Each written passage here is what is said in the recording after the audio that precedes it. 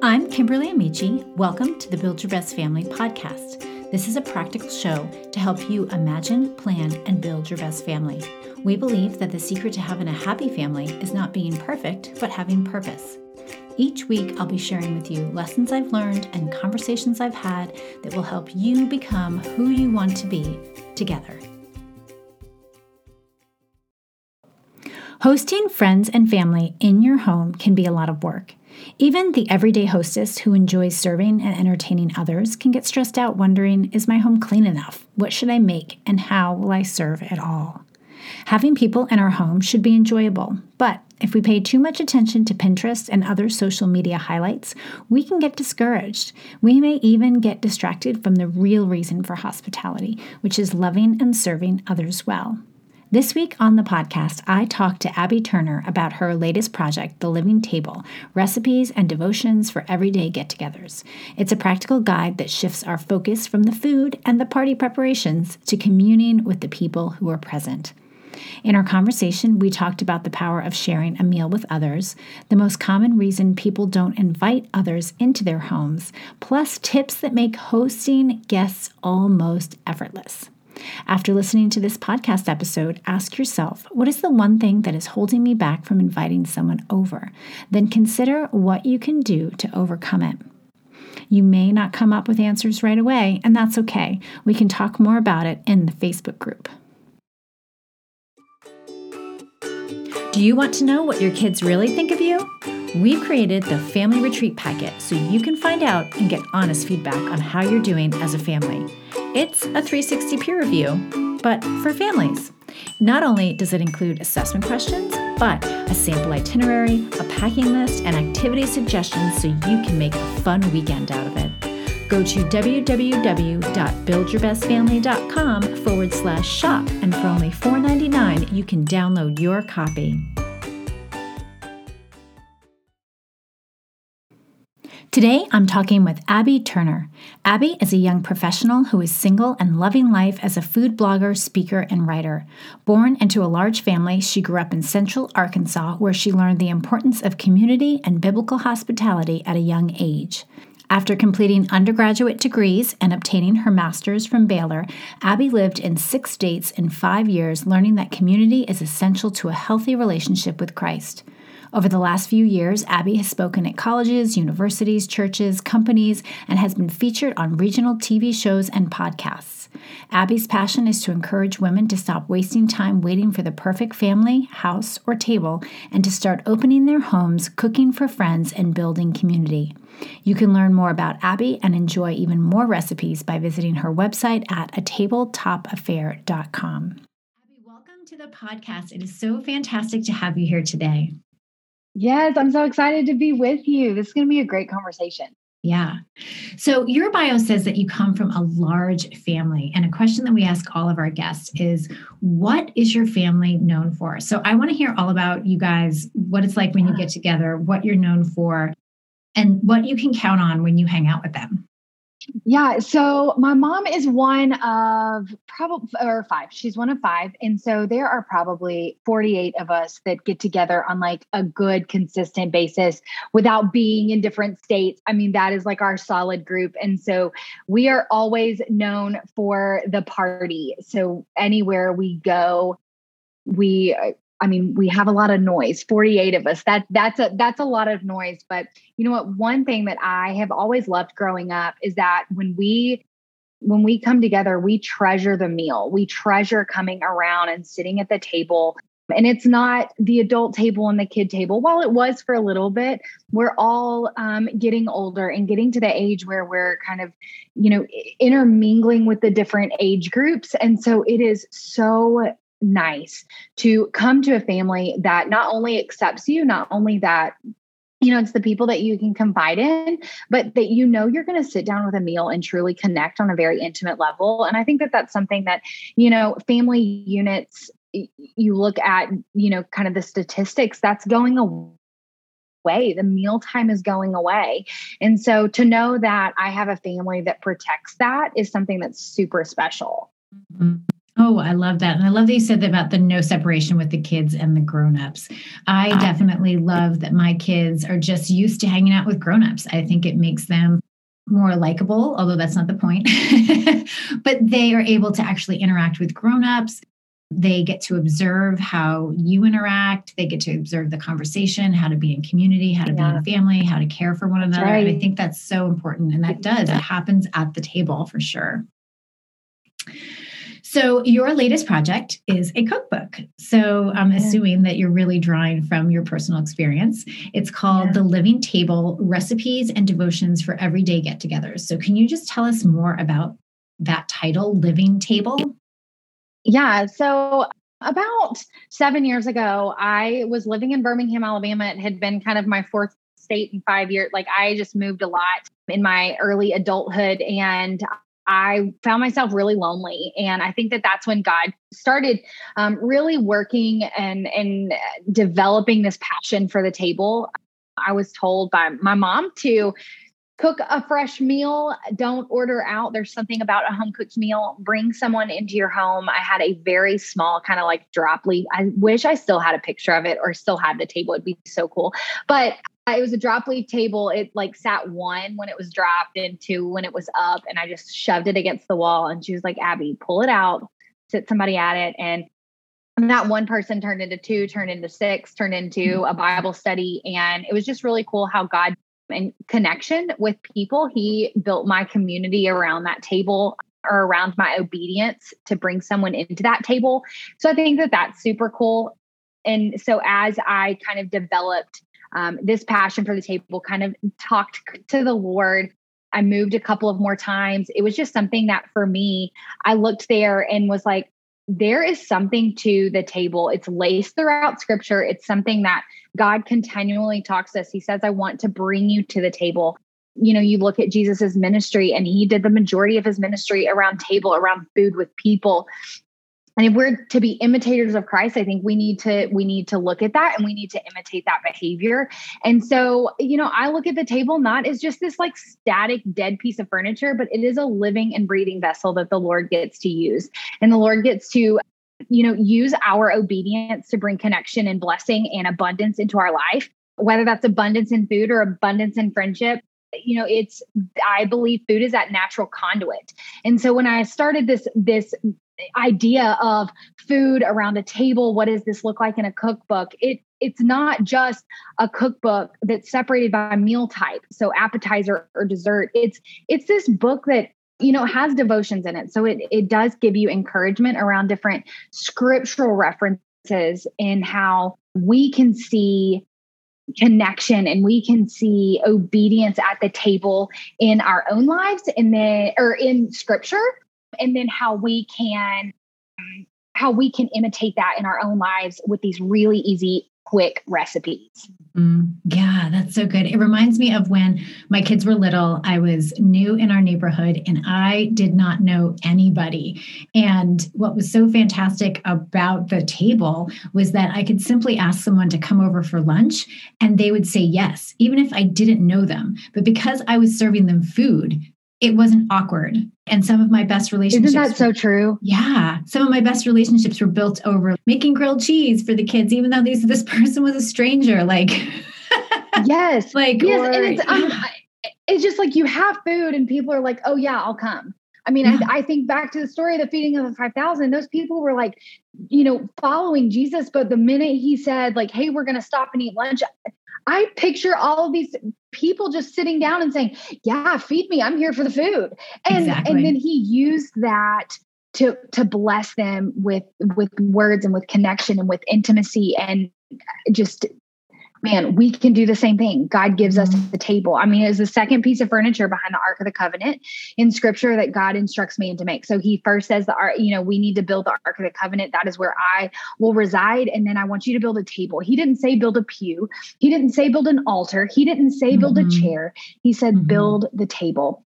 This is what goes on the table. He said a chalice and a bread plate. So he was teaching his people how to eat and dine with him at the table. Mm-hmm. It's not just about bringing other people, but it's about having God enter that community with you. I mean, you look at all the way into Revelation, and God has said, I have prepared this banquet table. I mean, it's going to be the ultimate wedding reception. It's going to be like this huge party. And I can just only imagine what that table is going to look like. And that if we neglect that table in our own life, man, we're missing out on the blessing of community that God wants us to be a part of. Yeah. And we have to eat anyways. Why not make it fun and easy and beautiful? Right. So I love that in your book, you say that we should toss aside the pressures of Pinterest perfect dinner parties in exchange for meaningful and simple gatherings that feature easy and delicious dishes, allowing hostesses to shift their focus from the food and the party preparations to communing with the people who are present. And the funny thing about this is there's a squiggly line under the word communing, because I don't think we know what it is anymore. Yeah. So tell us a little bit more about this idea of communing and what it really means versus just showing up and eating to eat. Yeah, I think, you look at the definition. I think biblical hospitality is this kind of a taboo word. Nobody really knows what it means. Hospitality is usually bucketed into this just kind of corner of, that's a spiritual gift. It's not my spiritual gift, so I'm not even going to touch it with a 10-foot pole.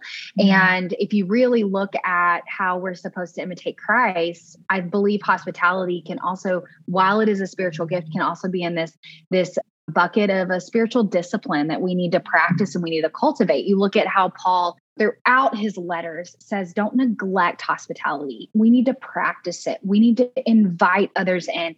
You look at the words that are used in Acts when it says the church, they worshiped and they prayed and they ate together. That is the act of hospitality. And so if the church was doing it, we are the church. We need to be working on that discipline in us. Now on the flip side of hospitality, you have this word entertaining, or you have this word hosting, which can sometimes in some circles and some vernacular, and I know that I even do it, we just substitute the words. We say, okay, well, it's not hospitality, it's hosting or entertaining. It's just an easier word. But I think that there's a heart difference behind the words. When you look at hospitality, and I think that's this true communion with other people and with the Lord, there is this authenticity, there is this service behind it. Whereas if you look at the other side of it and you say, okay, I'm going to host or I'm going to entertain, there's like a pride to it. I want to show off my house. I want to impress my guests. I want it to be perfect for them. And Jesus came to say, it's not about perfection. It's about the people.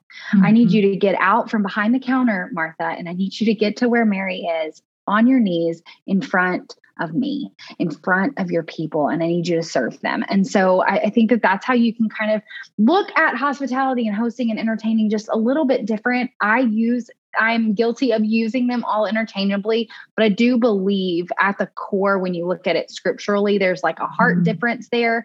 And we need to be really careful about when we do truly commune with others. That's the call on our life, is to commune with others, whether they're non-believers or whether they're the believers or they're strangers, whoever they are. It's that intimacy, it's that authenticity, it's that vulnerability that's formed. And what a better place to do it than at the table. Our brains are, when we're sitting at the table, I'm not a scientist, and I'm not a doctor, and I'm not a scientist at all. I majored in marketing, so I'm all creative, but there's something I've heard that happens in our brain when we're sitting at the table, because it's an open posture. It's an open position. We're not closed off. Our arms are open. You can even notice when you're sitting next to somebody at a table, you don't really turn your head to talk. You will turn your entire body. You will open your body up to talk to people. And so that is that vulnerability. That is that intimacy that God has just designed our bodies to crave, that happens at the table, that we can unlock this mystery of a little bit of who Jesus was, a little bit of who God designed us to be at the table, communing with others, being authentic, and not focused on perfection. Not focused on what culture and what society and what Instagram needs us to say, but what we need to do for our people. So what I love about your book is that you really have simplified it and made it really approachable for anybody. And this is great for families too. Like if you want to get your kids involved in this idea of hosting and hospitality and serving others, they can do it pretty easy with the recipes in this book. You know, I love your frozen food charcuterie board. I think I need to make everything from scratch and I don't. So I'll be sending this book with my daughter to college. But tell me more about like how the book's organized, what kind of recipes we'll find in that book. Yeah, I find that our lives are kind of broken up into moments. They can be big moments like birthdays, anniversaries, holidays, but they can also be really small moments like a Tuesday night or a Sunday brunch after church. And so what I try to do is take moments that I find people are participating in or want to participate in their life. And I broke up. So, okay, I'm having a game night. I need recipes from a game night, or I'm having a pool party or a backyard barbecue or a Valentine's party or Friendsgiving. So big and small moments, every moment has 4 or 5 recipes so that if you are a novice cook, because I was a novice cook, I'm not a chef. I did not go to culinary school. I just kind of learned in the kitchen by serving others. And so don't think of me as a chef. Don't think of me as like a Rachel Ray, but think of me as like your best friend that says, hey, these are my favorite recipes that take like 30 minutes and are really easy to clean up and everyone's going to love them. So they're not super fancy foods. There are some trendy foods like goat cheese and burrata in there, but there's also, some staples like pesto and pasta and, like those good hearty things that everyone loves and enjoys.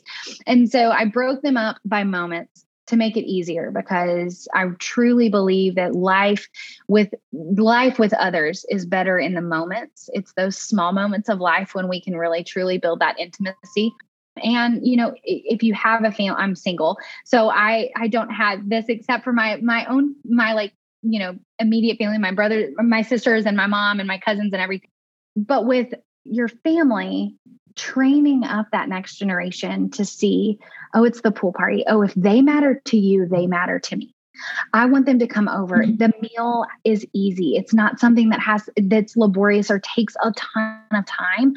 I want to start helping people train themselves, train their children, train their friends that like potlucks are okay. Using grocery store-bought items that's okay. There's a cheesecake in the book that it's a no-bake cheesecake, not because you don't have to bake it, but because you buy the cheesecake. And so it's one of these things that like the book is easy. It's just me sharing tips and tricks on how to display store-bought items, how to add a couple of store-bought items together to make a meal, because the goal is not a perfect dinner. The goal is to bring people together. And I had somebody on Instagram DM me the other day that they made a recipe and it was so bad. They burned it. They forgot that it was in the oven, but because they made food, they invited people over. It didn't matter that the food was burned. They still ate the burned food. It was about the people around their table and that community and that connection. And they said it was one of the best meals that they had ever had, not because the food was spectacular, but because the conversation was there, because the placement or their mindset was put on the people. And I think that that's the goal of the book, is take the intimidation out of the kitchen. Let's get in the kitchen. Let's do some easy stuff. Let's relearn how to cook and how to serve others with food. And let's just get to the table. Yeah, for sure. You've achieved that. I definitely think so. And think about how that conveys such love and value to the people that are coming to your house, that you've taken the time to prepare these things for you. They don't need to know it didn't take that long. No. Oh, man. So what have you found to be the most common reason that people withhold from inviting others to their home? And then what do you have to say to them? Yeah, I ask this question a lot on Instagram because I want to know how I can best help bridge that gap, because I know the gap is there. And a lot of the things that I hear people say are nobody will want to come to my house. Everyone's too busy. I don't know the first thing about cooking. What if my food's not good? And it's just like this feeling of like, lack of worthiness. Like I'm just, nobody wants to be my friend. Like, why would they want to come to my house? It's messy. It's dirty. I have kids. Let me tell you, I have dogs that shed. So like, I totally hear you in like the messy thing, but what I try to remind them and what I try to encourage them with is that, again, it's not about the perfection. It's not about how perfect your home is. It's not about how clean your home is. It's about that connection with the people. And there's a question I always get asked when people come into my home and my house is really clean. If it's spotless, if the dishes are out of the sink and somebody has a drink in their hand, they always ask for a coaster. Do you have a coaster? Do I need to put a coaster under my drink?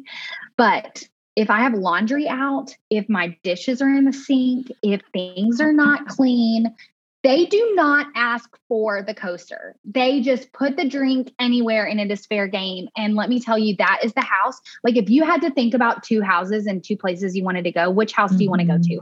I want to go to the house that the person's just excited that I'm there and my drink can go anywhere. And so I really try to remind myself when I start to feel the pressures of society saying, oh my gosh, your house has to be perfect or it has to look like this magazine cover or whatnot, that no, it doesn't.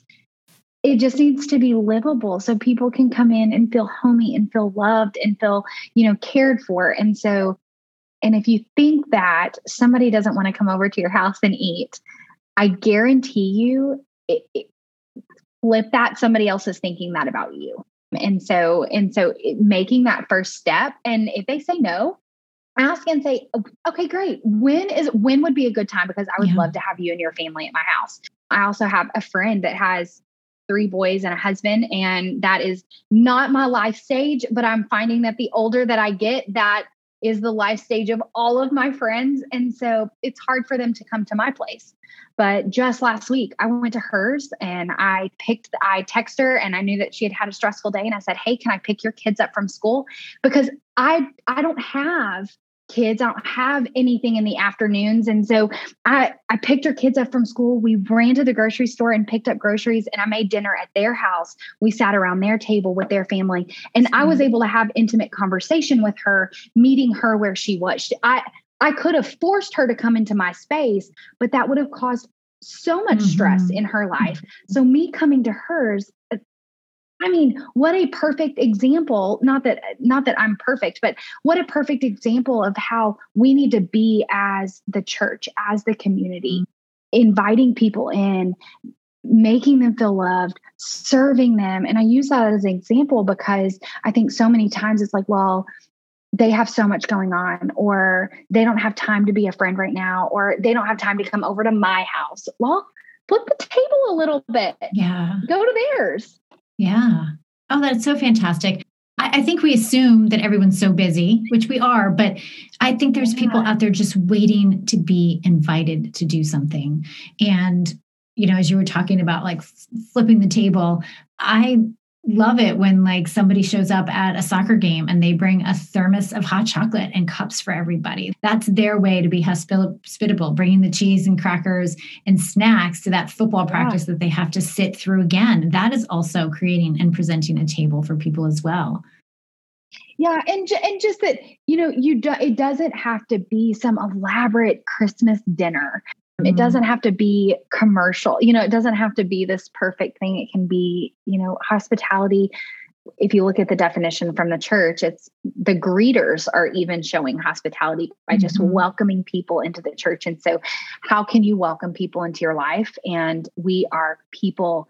God designed us to not be alone. God designed us to be with others. I mean, that's in the very beginning of Genesis, and it's in the very end of Revelation, that we are meant to be a community of people. And so if you are living your life alone or afraid to ask people you're going to push yourself into a life of kind of isolation, and you don't want to be there. You want to be in a life that is thriving and that is flourishing with friendship and with community. And maybe friends aren't made overnight, but by inviting somebody and having intimate conversation and learning about them and having conversation, teaching your kids how to have that conversation. Like we were talking about, mixing the kids with the adults, teaching them how to have those mature maturer conversation Mm-hmm. than they would just at the kids' table, making a mess out of mustard and ketchup, So I think that there's a lot there that you can unpack and say, how does this fit into my own life?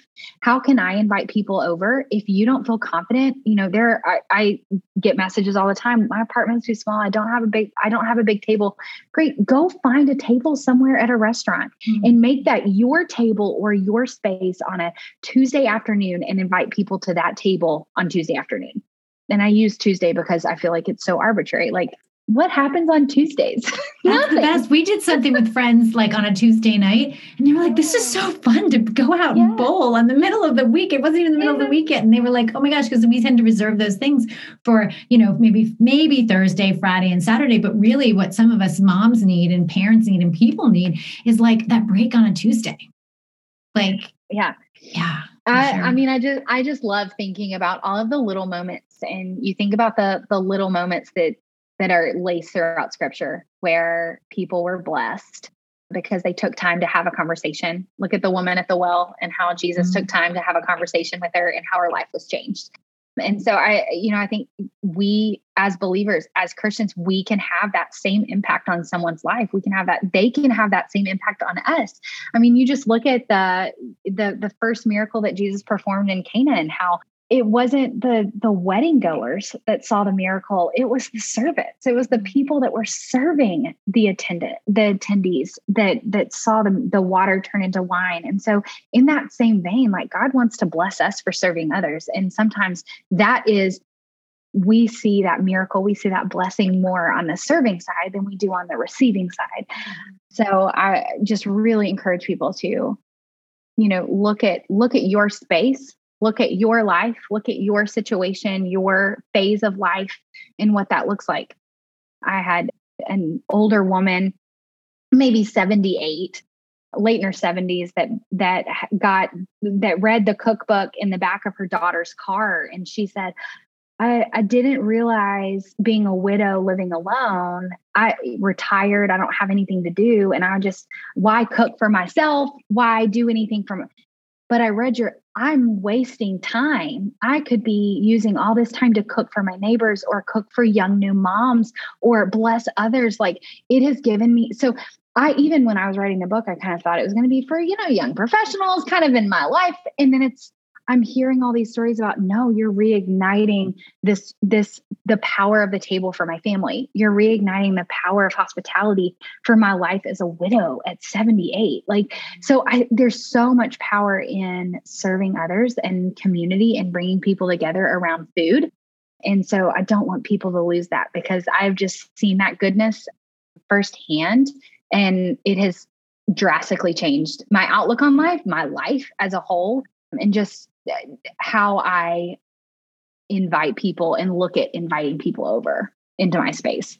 All right. I love that. All right. So we're wrapping up. Do you have what are some practical tips that you have for hosting guests in your home? Like give us real quick, just a few things that we might find in your book that's going to help us, that takes the guesswork out of serving others this way.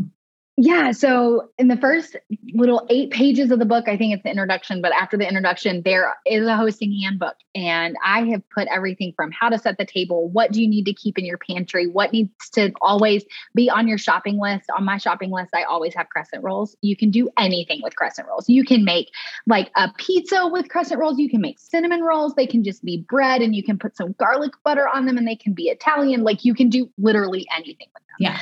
So that's always on my list, and that's in the book.